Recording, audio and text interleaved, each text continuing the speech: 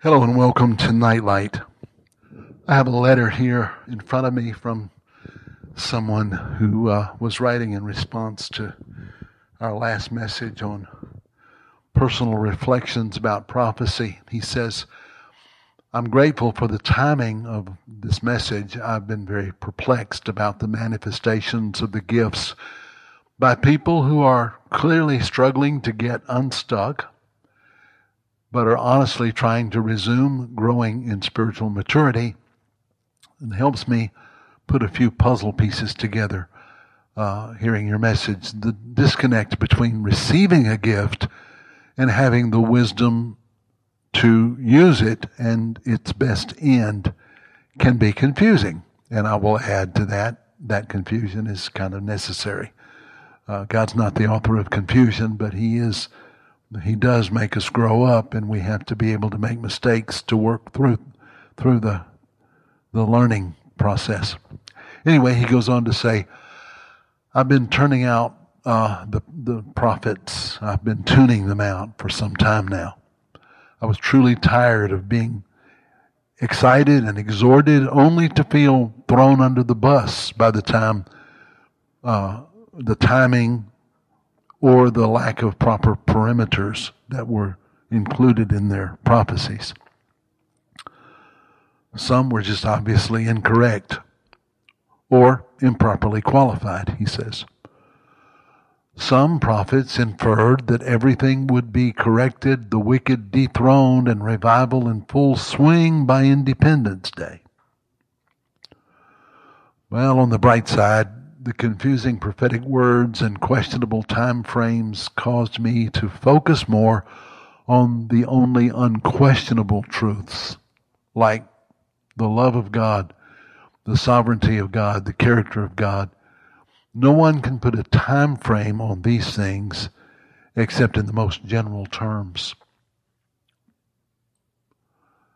The sense of dread and foreboding that has been so heavy on me for months. This is a really important paragraph. The sense of dread and foreboding that has been so heavy on me for months has given way now to peace, comfort, and joy. Not because circumstances have changed, but because of the trials and tribulations that are shaking loose childish fantasies and wishful thinking. And I don't know if he was making reference to his own personal childish fantasies and wishful thinking, or if he was just observing that is happening across the board, but it doesn't really matter. We're all being shaken loose from childish fantasies and wishful thinking on various levels. Abraham Heschel, in his book on the prophets, wrote years ago, if we define truth as being that which conforms to facts, we may understandably censure the prophets because sometimes they seem inaccurate, incongruous, even absurd. Now he's speaking of the scriptural prophets. But if we define truth as capital R reality and not just conforming to facts, we see prophetic truth as reality reflected in God's mind. In terms of statistics or facts, the prophet's statements are grossly inaccurate. Yet their concern is not with facts, but with the meaning of facts. The significance of human deeds, the true image of of man's existence, cannot be expressed by mere facts. Within the limits of the human mind, its scope embraces only a fragment of the whole of society, a few instances of history, and that's all. The small, limited human mind only sees and thinks of what has happened, but is unable to imagine what might have happened, or, I'll add, the many hidden contingencies and entanglements behind all of it. Let me read that one more time. not trying to be unnecessarily wordy. But Heschel says the small, limited human mind only sees and thinks of what has happened, but is unable to imagine what might have happened, or, I'm adding, that the many contingencies and entanglements behind all that has happened or is happening or is prophesied to happen. Now, before we give in to our typical and somewhat understandable reaction to this, that's all nothing but a lame excuse of what clearly appears to be false prophecy, before you give in to that thought, stop with me and listen closely. Yes, there are certainly prophetic predictions of specific events and the timing of those events that have not come to pass yet. When something specific fails, we must face head on that it has seemingly failed.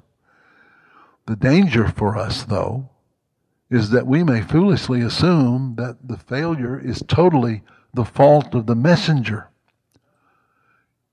It may be, but it may be our own fault. It may be that we have failed to humbly and wisely steward the prophetic word that was given to us. We have a problem, and it's not just that of prophecies that did not come to pass. That is a problem, but we have another problem. It is something more dangerous than just prophecies that haven't come to pass. I'm speaking of our shallow, even childish lack of willingness or ability to do the demanding hard work of prayerful observation and discernment. We're truly the product more of our television watching than our seeing in the Spirit.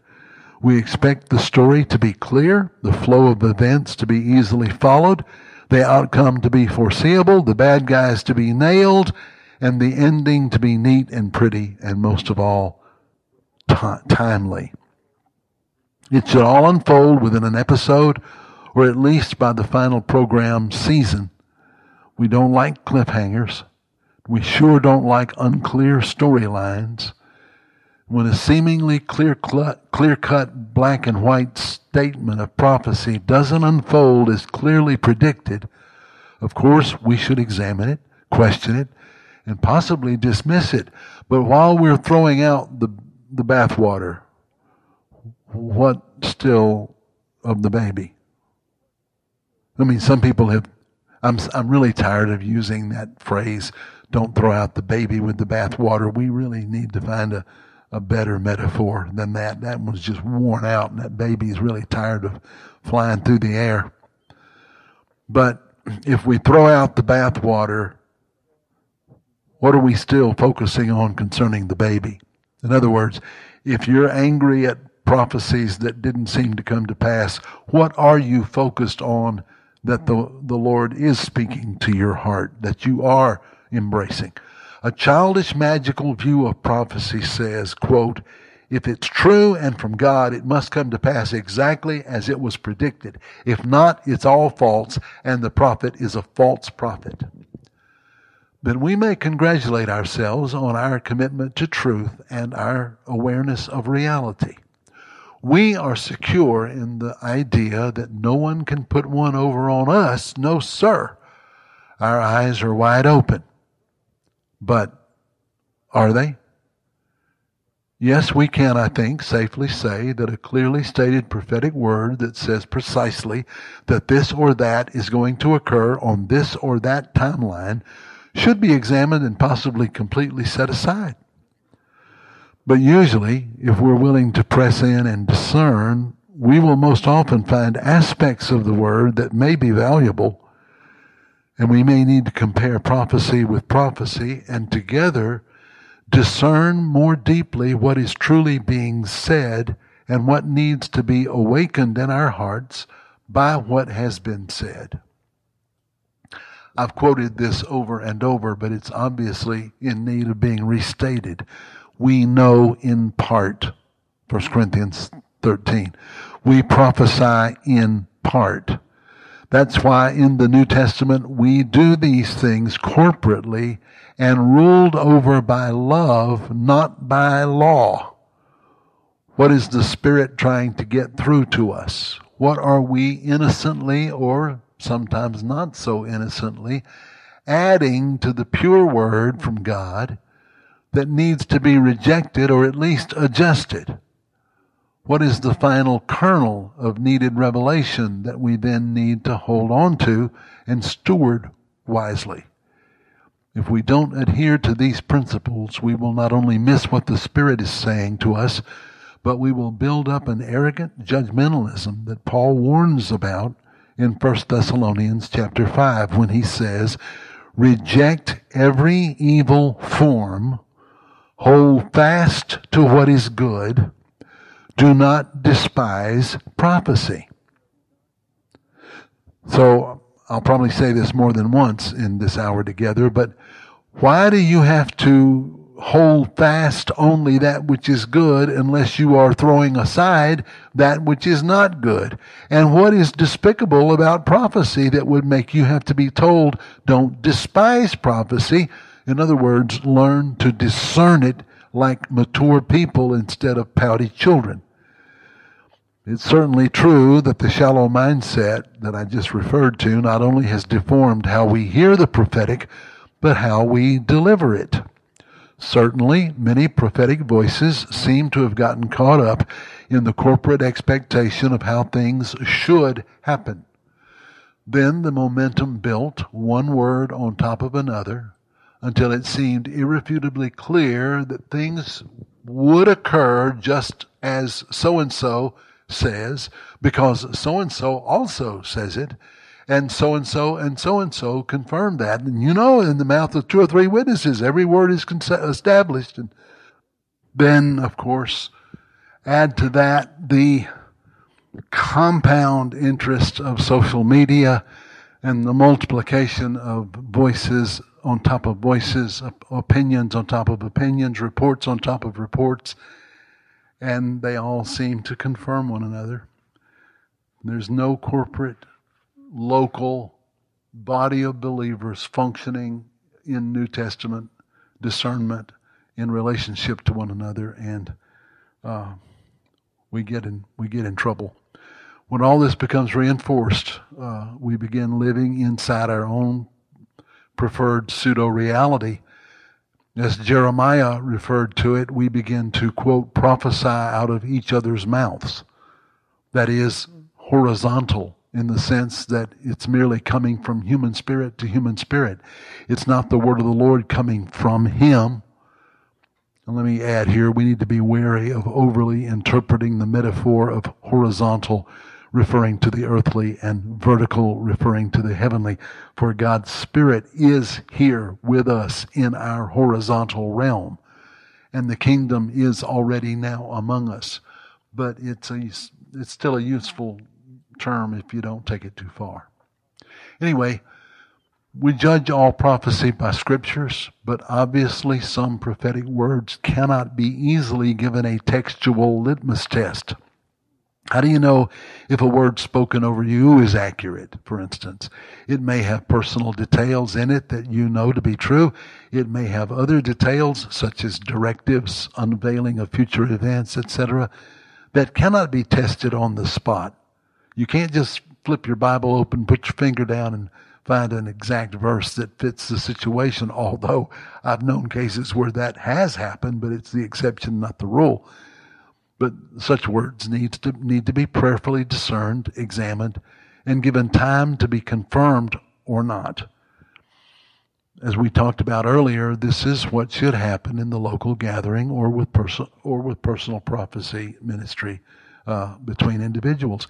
It should all the more be examined on the larger extra-local scale, even more focused and more stringently, I guess is the word I'm looking for.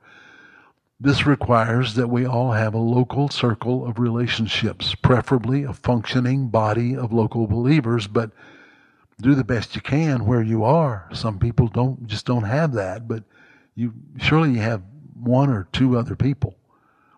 We should all locally or even on the phone be sharing with each other. Seek to hear the clear word that is shining through an otherwise muddy flow. But in a culture of shallow thinking, quick fix, fantasy fulfillment, pop Christian culture, there will not likely be much of this level of corporate waiting on God or seeking Him for clarity. But there's another issue even more important than this one. Not only are we shallow in our thinking and unscriptural in our corporate relating, we're also very American in our worldview. Well, what else can we be, Clay? We're Americans. And please forgive the American exclusive reference, those of you who are in Canada or the UK or Europe or the Middle East. But apply this wherever you can apply it in your own circumstance. But what I mean by this personal nationalistic reference is that when it comes to the prophetic, especially in times of high instability and immorality, it's easy to get stuck in one of two opposite ditches. On the one hand, we may become focused on sin, the Antichrist, what the devil is doing, the mark of the beast, etc. And our personal failures. We get focused on that. Our sense of spiritual weakness. And with the help of some overly sin-conscious preaching, we can become overwhelmed with the gloom and doom of our surrounding culture and become sickly preoccupied with bad news and end up really in fear. Or we may hit the other ditch, and in this ditch we see only the wickedness of the wicked. We take on an us versus them posture. We see ourselves as the righteous flamethrowers of God, ready to call fire down on everyone who's not like us. And any word that calls us to examine our own hearts, to deal honestly and truly with sin in our own lives, is cast aside as legalism, old school, condemnation, or whatever convenient, nifty, trendy phrase allows you to remain unmoved to take the convicting, correcting word of the Holy Spirit seriously. Yes, we all have seen the utter fruitless results of living under the weight of religious condemnation, where no matter how much you examine yourself, it's never enough. No matter how much you repent, it's never enough. How much you pray, it's never enough. This is being driven by a false religious spirit from hell and should be rightly rejected. But this driving over-focus on our own purity or lack thereof is not counterbalanced by some flippant, immature licentiousness on the other end. The one ditch doesn't save us from the other ditch. They're both ditches. What will save us from either is what God is always after. God is not merely after moral goodness for behavior's sake. Don't misunderstand what I'm saying here. God is obviously concerned about moral character. But that's not mainly what He's after, as if He's just a moralist. He wants moral reality because only that can preserve life. And God is ultimately life and love and truth. So what God is always after when He's dealing with sin is the return to first love. Why can't we see this when we read the second and third chapters of Revelation, that Jesus certainly does put His finger on sin and brokenness and wrong in the churches? Some silly people have actually been teaching that there's no such thing as repentance for the person who belongs to Jesus because that's all been taken care of legally by the cross. Well, that's just another form of legalism in the other direction. It's just as destructive as the opposite form of hellfire damnation legalism and guilt motivation is in the other direction. Neither one of these is worth spit. Nothing matters at all except loving God and loving each other, period. Love is the fulfillment of the law. So, of course, Jesus deals with sin, but He always does it out of an unending love. And he calls us at the very beginning of these letters in Revelation, which is spoken to all of us, by the way. He calls us back to our first love at the very opening letter. Or as one translation has it, he calls them back to the springtime of their relationship with him. There and there alone is the place of freedom and safety in the face of spiritual deception and the level of warfare that we're entering into. The events of this past year have provided many worthwhile questions for us to ask ourselves about ourselves.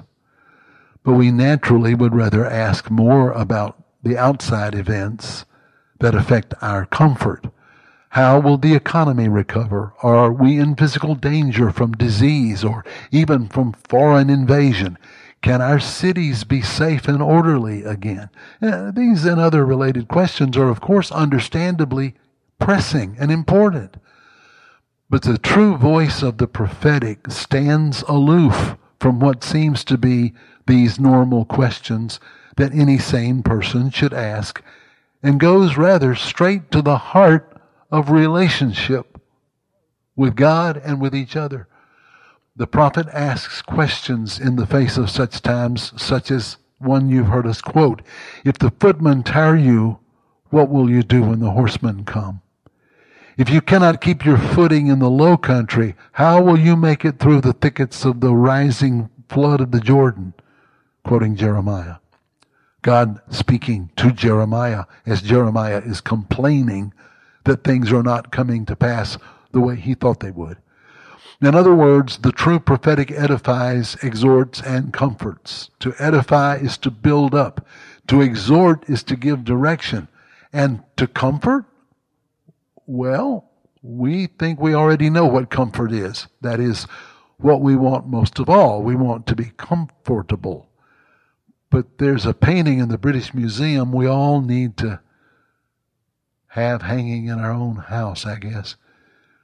It shows a battle scene where troops are running up a hill, and behind them is their commander with his sword drawn. And it appears as if he's chasing them up the hill with that sword. The name of the painting is a general comforting his troops. Yes, comfort means to surround, like a fort.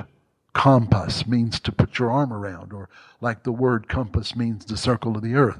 Comfort means to build a fortress around, to protect, and it does have an element of comforting in it. But it also has a symbol of warfare in it, to completely surround the fortress and stand fast in battle. The Holy Spirit brings both kinds of comfort depending on the present need, and our present need is the battle kind as much, if not more, than the snuggly kind. And we do need both. And I'm not negating one for the other.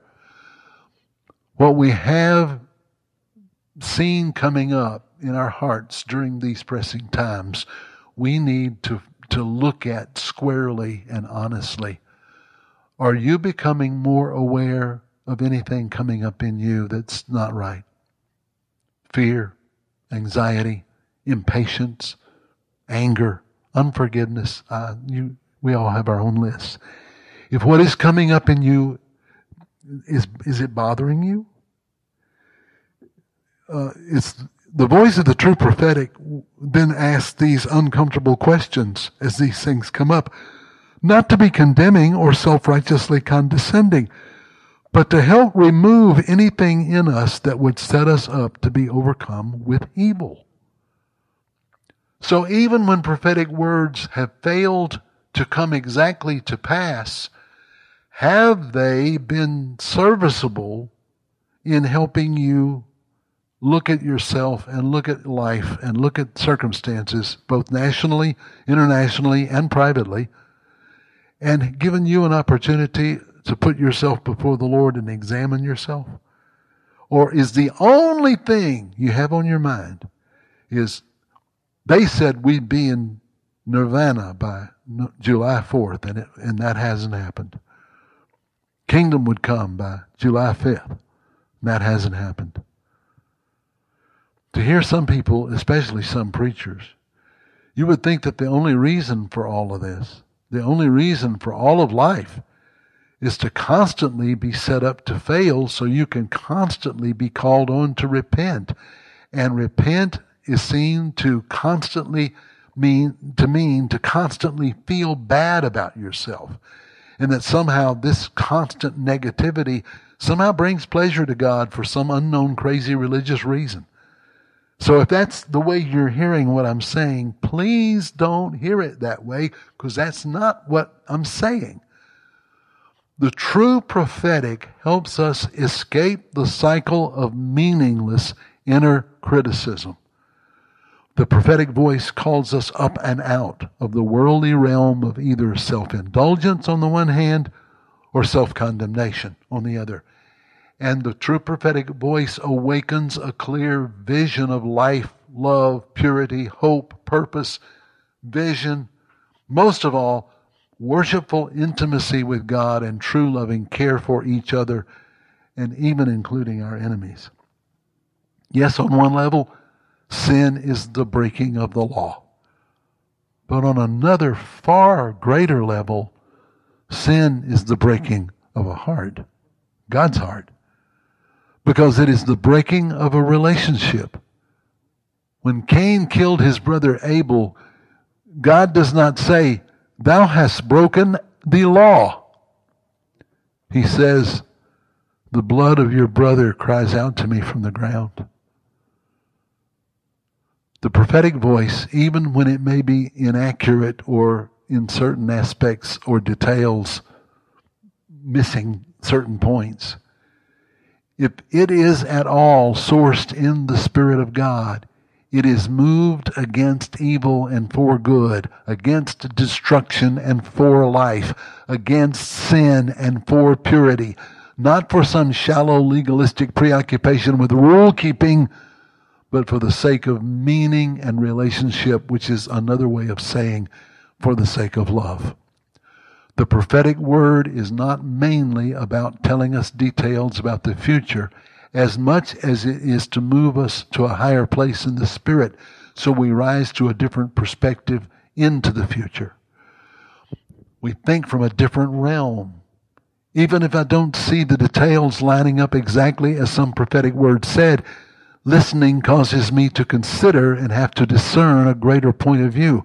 I have to pray. I have to watch, to discern, to deal with what I see being revealed inside my own heart, whether good or ill. Again, this is why Paul told the Thessalonians they were not to despise prophecy. They had been troubled by some who were bringing wrong interpretations of prophecy. I mean, if you read it, you'll see that. So Paul is telling them not to believe these people, but not to reject prophecy either. They were being called, just as we are now, to learn to discern and hold fast that which is good. Now, let me try to tell you from my own personal perspective what I believe is going on at this present stage in this unfolding war. We all know, or should know, the verse from 1 Peter 4:17, that judgment must begin at the house of God. Again, how can judgment begin at the house of God if God's people are no longer in need of repentance once they are in the house of God? It's crazy. First, we need to understand the meaning of repentance. We've talked about this before, but we have to go back over it because I think it's been misinterpreted so long in our minds, we just have to keep hearing it differently. Repentance, metanoia, means to think differently so as to live differently. It doesn't just mean to change your opinion. It means to be transformed deep in your thought processes until it affects your behavior. It does not necessarily mean to weep and wail and feel horrible about ourselves unless what we are learning to think differently about is so terrible that the revelation of its evil is so deep, then it can bring about a weeping and wailing and terrible pain. I've been there. I know that's true. But I have much more often been in the less dramatic but more helpful place of simply seeing truth on a greater level and then adjusting my thinking and behaving due to that new revelation. Growing up. But at any rate, the point now is that God's judgment doesn't begin with the wicked. It begins with us. And many of us who have been upset at the unfolding of recent events erroneously thought that the necessary judgment in the house of God should have all been accomplished by the end of last year, and all that was left now was the judgment of the wicked. So let's get after it. Let's go after the wicked. So add to that our American TV mind imagination, and what we come up with is a scenario as follows. The house of God is shaken by the discomfort of the past few years. Some high-profile leaders in secret sin have been brought down. Prayer meetings are better attended, as well as growing rallies of intercessors. An awakening to action is seen now on a greater scale than ever, with people activated to fight evils such as trafficking, racism, poverty, pornography, abortion. And we thought that was the completion of the beginning judgment at the house of God. So what should immediately follow should be the dramatic, swift, satisfying for us. Sweeping destruction of the wicked, great outpouring of the Spirit, final harvest of the end of the age, and the rapture? I'm not beginning, I better not go off on that. Y'all know where I stand on that. I'm not being too inaccurate, though, am I? When it has not flowed this way, many have begun to despise all prophecy. Here may be a great time to seek to illustrate what I'm trying to point out. I'm not totally accurate in what I'm saying, am I? If you examine my statements with a fine-tooth comb, I might come up quite short in the details of accuracy. I may be missing some points. I may be overzealous. I may be getting too much of clay in it. But I am not at all coming up short in the spirit of truth of what I'm saying. And for that, you should hold fast to what is true and not despise the whole message. See, Paul tells the Thessalonians exactly what I'm telling you. Test the prophecy, then hold fast to the part that is solid. That means there is often a human mixture that needs to be discerned and possibly adjusted or even rejected. But the good is to be sifted through and held on to, and the overall function of the prophetic is to be honored and not despised. You have had to do that with me more than once, probably, I bet.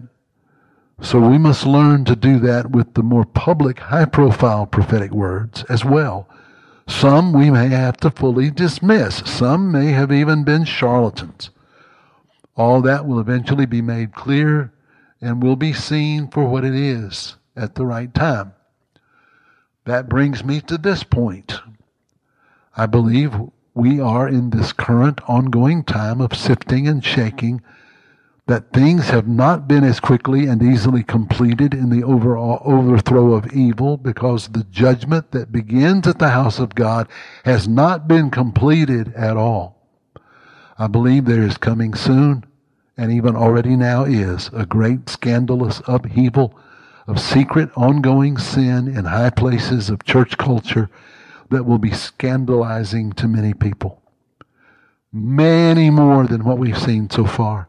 Many will become offended at God by it, as if God was the problem, which just shows an area of their hearts that needed to be uncovered. If that is in their hearts, it must be uncovered and purified by this fire.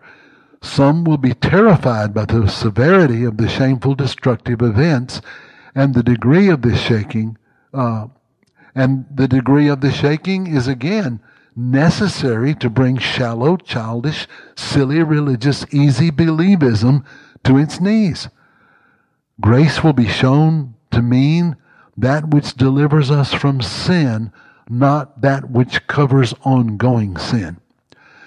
And this will be a great deliverance as those shaken by the coming judgment come to such a wonderful revelation of the victory over sin at the cross that they do truly repent They change their thinking so that they are able to change their way of behaving. This will be a huge victory for them in the area of goodness and life and love in them and for them and through them, and then to the world around them. I should say us. As we then begin to manifest the reality of the living body of Christ to the world, we obviously are barely doing that. We're getting better, but man, do we have a long way to go. I just talked just a few minutes ago to a friend in Southern California who's just been through a terrible, terrible time at work, and he was really feeling sorry for himself. And he went out to just walk and try to walk it all off, and came upon a guy sleeping on a park bench. And he woke him up and asked him when the last time he had a meal was. And took him and fed him and spent 2 hours with him sharing the gospel. But how did he share the gospel? By pulling tracts out of his pocket? No. He sat on that same park bench and talked to him about life and heartache and brokenness. And first the guy said, well, I don't even believe in God because my parents died and my brother committed suicide. And just began to list all the terrible stuff that happens that makes people mad at God that they don't believe in. And so, anyway, when we do this, the world will come to know that Jesus is who He says He is, because they will see and be attracted to Him through us. They will be so hungry for love that lasts. They will take hold of you and say, tell me what makes your life work so well. Why are your relationships so solid? Why are you so happy and at peace in the face of all this craziness? Yes, I'm prophesying. All this will happen by the 1st of October, 2021. No, I'm just kidding. I have no idea when it will all happen. It may be happening now.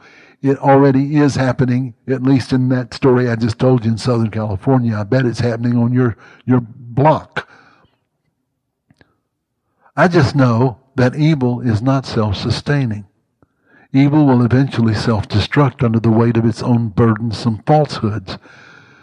But that means all evil. So the evil in us is got to be dealt with. God's people still operating in some aspect of evil? Are we more Republican than repentant, for instance? Are we more black than we are Christian? Are we more Democrat than we are discerning? Are we more capitalist than we are compassionate? Are we more racist than we are real? Are we still secretly worshiping at the altar of our own private gods of lust and shrines of self-gratification secretly? Do we protect ourselves from answering these needed questions by flipping it all off as legalism and claim grace is our Band-Aid that covers our ongoing sins? We must seek to find and devour the essence of prophecy, not its mere outer shell. Revelation 19 verse 10 refers to the essence, the core meaning of prophecy.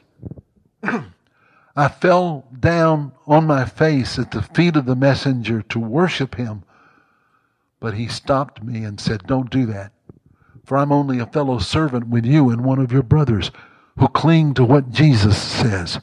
Worship God. For the testimony of Jesus, in other words, all that Jesus stands for and teaches, the testimony of Jesus is the essence of prophecy. So we may have made a similar mistake with our messengers also, huh? We have at first fallen down before them as the prophets who will tell us all that God wants us to know so we don't have to listen for ourselves. And we fell at the feet of the social media network for our flow of information. We should now take seriously the words spoken to John. Don't do this. Worship God. For the true spirit of prophecy is to embrace the word of Jesus. So when we hear prophecy spoken, ask ourselves these questions. Does this word point me more to Jesus, or is it pointing me to current events and my own personal interests? Does this word cause me to examine my own heart? Or is it only merely making me feel like those wicked people are going to get what they got coming to them and it's good enough for them? Does this word seem to affirm other words that I and others have examined? Or is it an unexamined groupthink on the horizontal sphere of public media? I would lay it aside, no matter how impressive it is, or at least pray for discernment and confirmation. Does this word exhort, encourage, and comfort me? Or, in other words, does it strengthen me to take a stand and, having done all, keep standing?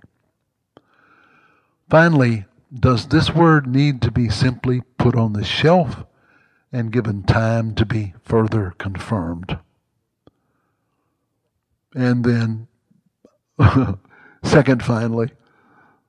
finally, we need to understand some prophets are only called to regions or specific realms of prophetic authority. I mean, not everybody has an anointing to speak to the nations. Not everybody has an anointing to speak to politics. I think Lance Wallnau is a great gift to speak to the prophetic issues related to politics. He has a special insight and gift there. I think Sean Boltz is obviously called to the realm of Hollywood and in that circle. And I could name other people who have certain realms and certain gifts. I have a certain realm that I know I am specifically called to. And I get in trouble when I get excited or frustrated or angry and start wanting to speak outside the realm that I was called to speak to mainly. I'll try to illustrate that. Just, I don't know, maybe I need to unpack this, or this actually may need to be a whole message on its own, but I'll try to give you an example. Because I deal so often with men, with the brokenness of masculinity in our culture in various forms, and because I also deal with the whole subject of literature and the arts, writing, etc., I seem to have an unusual sensitivity of revelation in certain aspects of that realm. It's kind of weird to me, but it's proven over the years to be more and more true. And because I have that realm, I'm effective in ways that I don't talk about publicly a lot, because some of them are very private to the people involved, and some of them are really strange. And to tell some of it is a little embarrassing because it sounds so odd. But I've learned I have authority to pray and to intercede and to make declarations in certain areas related to this. And I'll try to illustrate what I'm talking about by telling a story. I've mentioned this before, but I don't know if I've ever gone into this much detail. But many, many years ago, over 20 years ago, Mary and I were watching a movie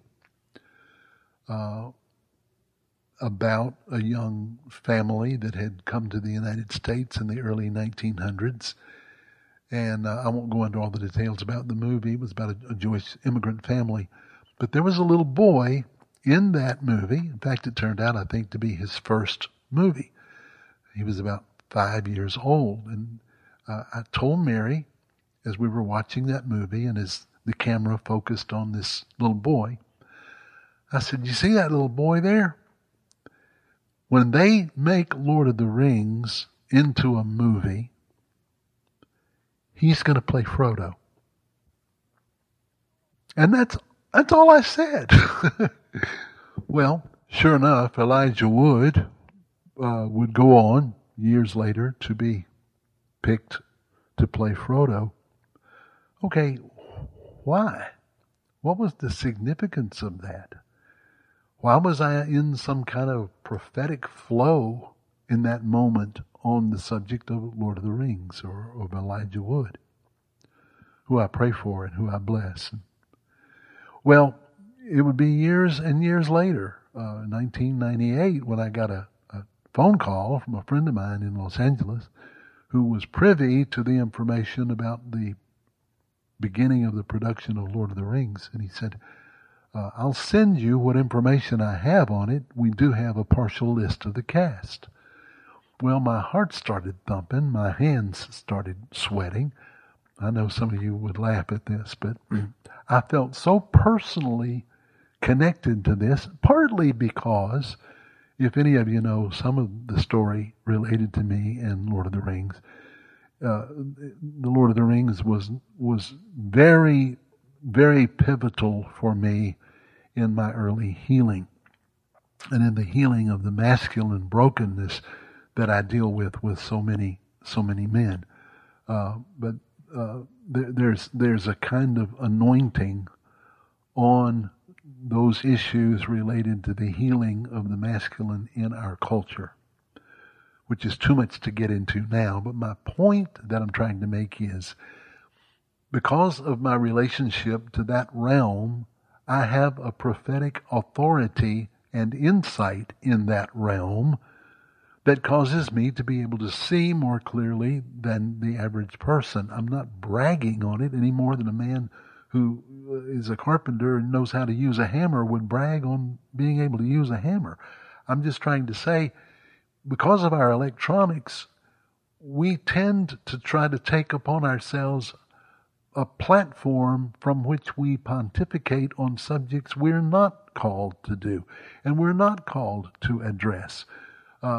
Anyway, I was so nervous when I was opening that email to see, sure enough, there was Elijah Wood's name playing Frodo. And I turned off my screen and I sat there with, again, my heart kind of thumping, and I said, Lord, what is this? And the Lord spoke to my heart right that moment. He said, there will come a great war in the next 2 decades. And you will know that the war has reached its place of its pinnacle at a time when Lord of the Rings will become a target for the infiltration of the spirit of Baal and the spirit of Jezebel. Well, we're there now. I mean, Christopher Tolkien was the guardian and protector of the Tolkien enterprise. He just passed away last year. There's no one to stand guard over Tolkien's Christian worldview that is obviously in Lord of the Rings. And so now here come all the woke orcs attacking from every direction to try to destroy Lord of the Rings, not by destroying it overtly, but by deforming it and twisting it and making it worse than destroy it. It would be better really if they just wanted to destroy it. They want to deform it so that the message is deformed, so that the healing grace that poured through its original imagery can produce deformations. Reminds me of what Saruman said about the orcs when he said they were once elves, but they were deformed into a final perfection of evil. And that's what evil wants to do. So, okay, I didn't stand on a platform and nationally give a prophecy about any of this. But now that it's come to pass, I can tell you, what are we supposed to do with that information? I'm not sure. I know some of the things that I'm supposed to pray about privately related to it. I know some of my guys that I train, I'm teaching them things that they need to know about it. Other aspects of it may be just for my own private edification, to give me signpost to let me know that I'm where I'm supposed to be and I'm heading in the right direction. And there's many other aspects of it that, again, are too private for me to talk about here. But I'm trying to give you an illustration. I don't get those kind of prophetic revelations on every area of spiritual warfare. There's too many, for one thing. I mean, life, have y'all noticed life is extremely complicated? I mean, do you get that? Do you get how utterly complicated creation is? The world is. The battle for truth is. Sexuality is. Relationships are. Science and discovery and all the rest of it. I mean, it's just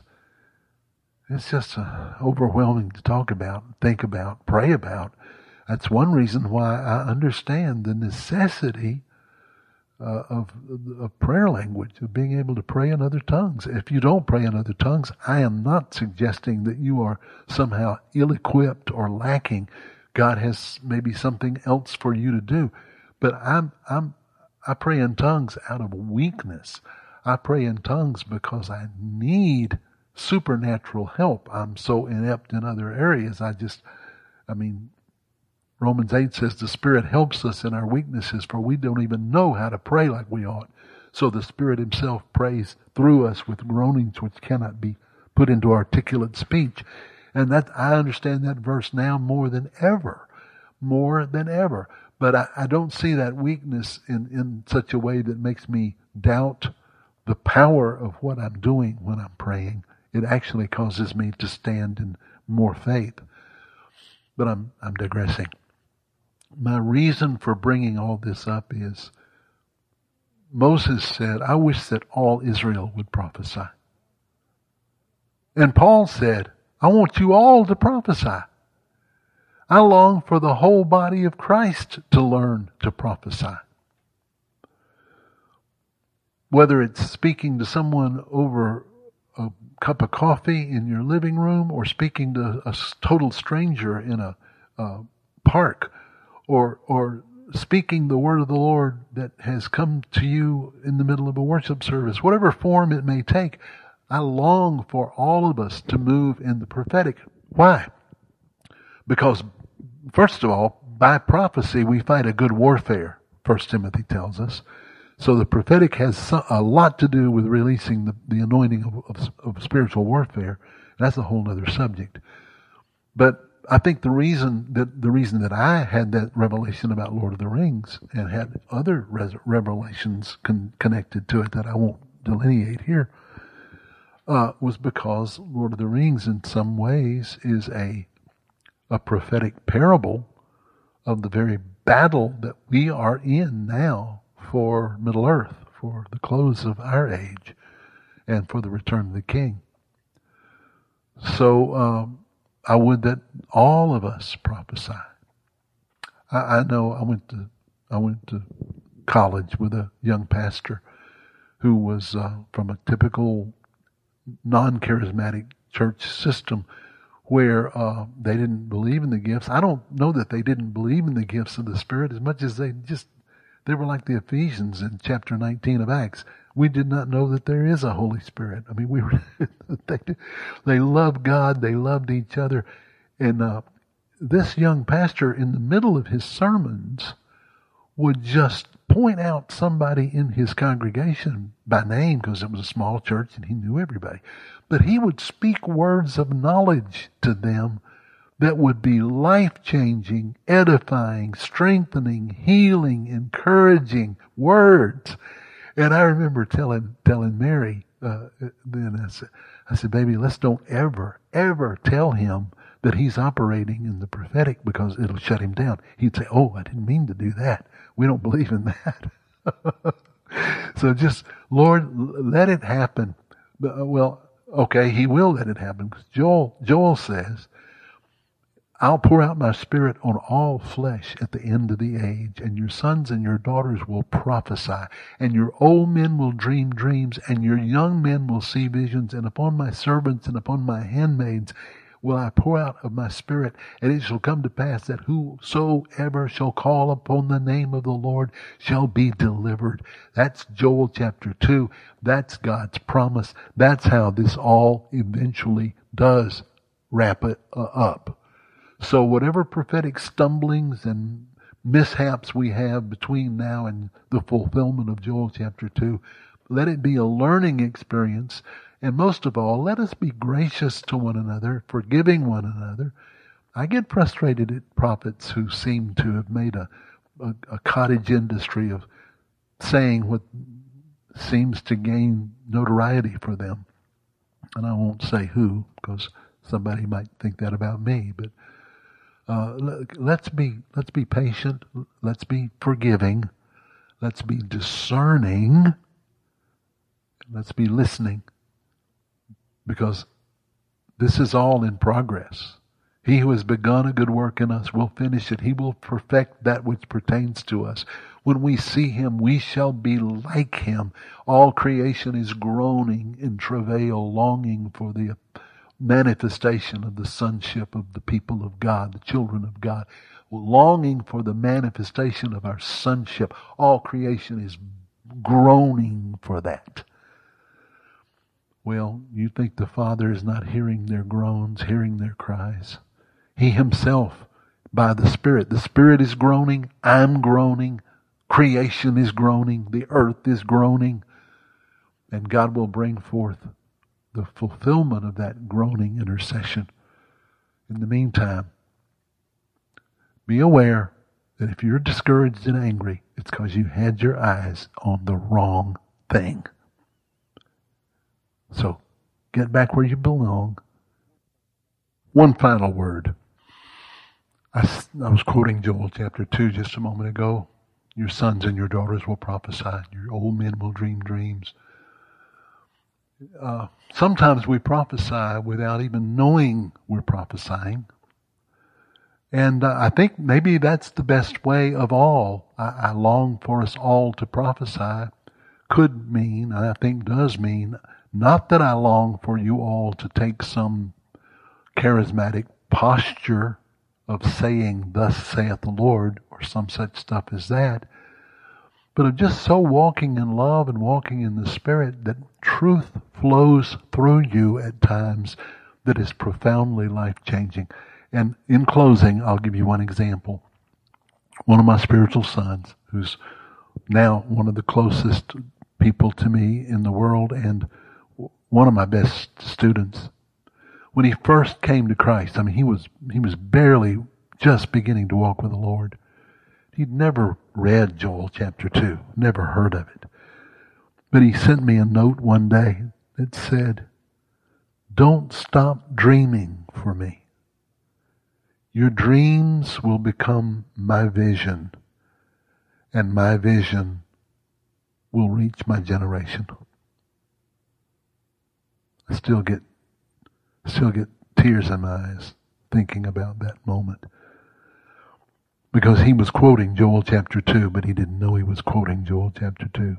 And he was speaking into existence his future, though he was not consciously aware that that's what he was doing. And he was fulfilling a prayer that I was praying for him all the time. I was dreaming for him. And that was becoming his vision.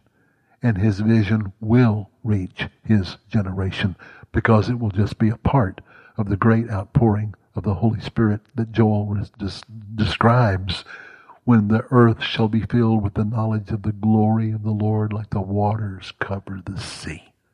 That's what we have to look forward to. Keep your eyes there and forgive prophecy and don't despise it. God bless you all. Thank you for listening. We'll talk next time, Lord willing.